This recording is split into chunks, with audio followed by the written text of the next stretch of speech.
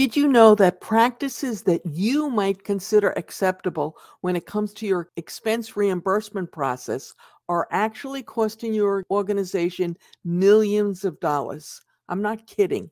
Hundreds of thousands of organizations still use these practices, not realizing that they facilitate petty fraud and that these frauds occur with frightening frequency in their own organization. In this episode, I'm going to discuss three of them. The odds are really high that your organization is using at least one of them, and many will be using all three. Stick around until the end when I discuss one seemingly innocuous process allowed in 50% of all companies, and it really facilitates petty fraud.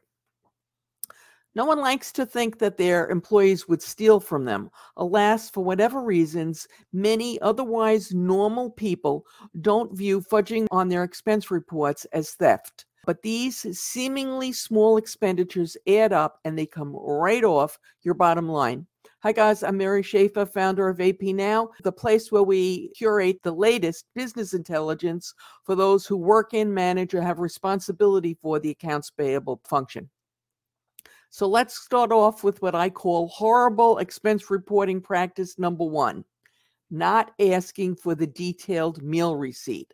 Now, right now in the United States, about 50% of all the companies out there do get the detailed meal receipt, but obviously 50% don't.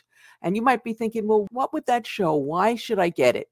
So this is how it will help you. Number one, it'll show the number of guests. And don't forget that the IRS has strict regulations regarding expense reporting, and those regulations really do hone in on whose meals you can pay for and whose you shouldn't. So the receipt will show number of guests, and then your employees are expected to delineate who was there. It will also show you, obviously, what was ordered. So in one example, when the company got the detailed meal receipt, it showed that 2 steak dinners were involved. And the company suspected that the guy had taken his spouse out for a meal. And when they asked him about it, 2 steak dinners, he said, yeah, I was very hungry. Okay, you can, take that with a grain of salt and do with it what you will. The next thing is gift cards. Some employees have been adding gift cards when they go out for a meal and then pocketing them, which is as good as taking cash. So let's say we go out together for a lunch. The lunch is $50. I get a $25 gift card. And then when I turn in my receipt, it says $75. Unless I actually show the detailed meal receipt, it's going to be very difficult to figure out that I got, this small gift card for myself.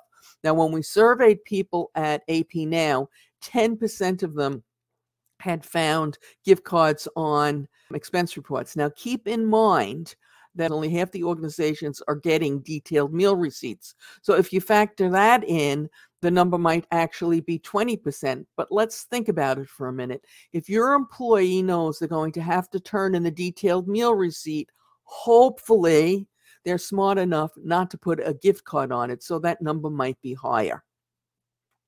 The other thing that you can see is exactly what was purchased. And so one example that I find showed questionable management oversight, if you will, was the person who put in for a meal. They had, I don't know how much it was. And when the detailed meal receipt showed that they had had 12 beers and a plate of wings. And allegedly there were 2 people at this get together, which from 1 plate of wings, that seems reasonable. And it was supposedly a job discussion. So, a manager who saw one of their subordinates had put that on might want to have a discussion with that particular person. Okay, so get detailed meal receipts. Horrible expense reporting practice number 2, and this probably goes on at 80% of all organizations out there, is not making managers responsible for the expense reports that they are supposed to review and approve.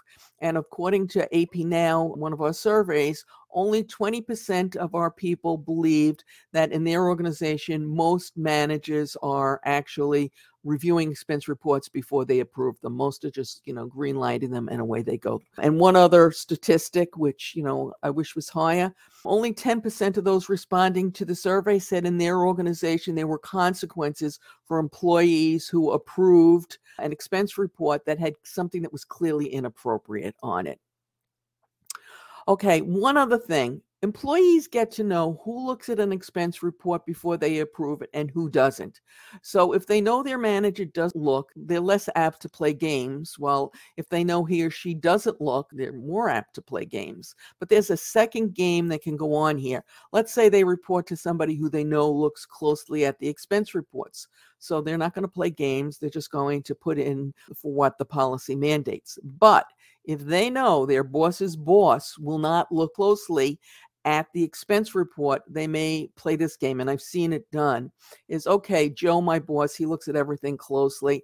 I'm going to hold my expense report back for a week till he goes on vacation, and Jim, his boss, well, then I'll give it to Jim, and Jim never looks at anything. He just signs whatever we put in front of him. So they'll kind of play that game. Employees are pretty slick that way, and they'll figure out how to game the system, if you will.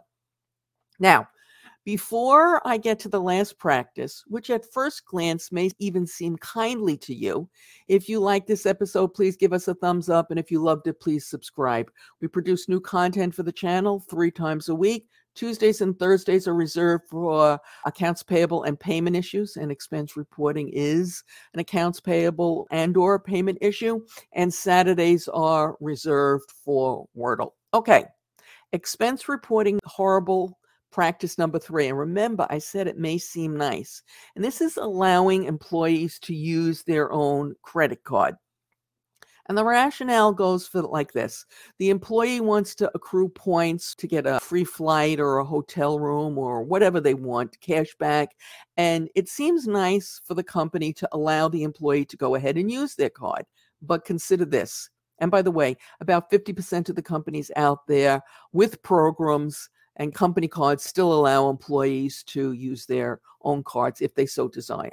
First of all, issue number 1, this alone should make you stop this practice, is by allowing this, you create extra work for whoever the staff is that reviews and administers your expense reports.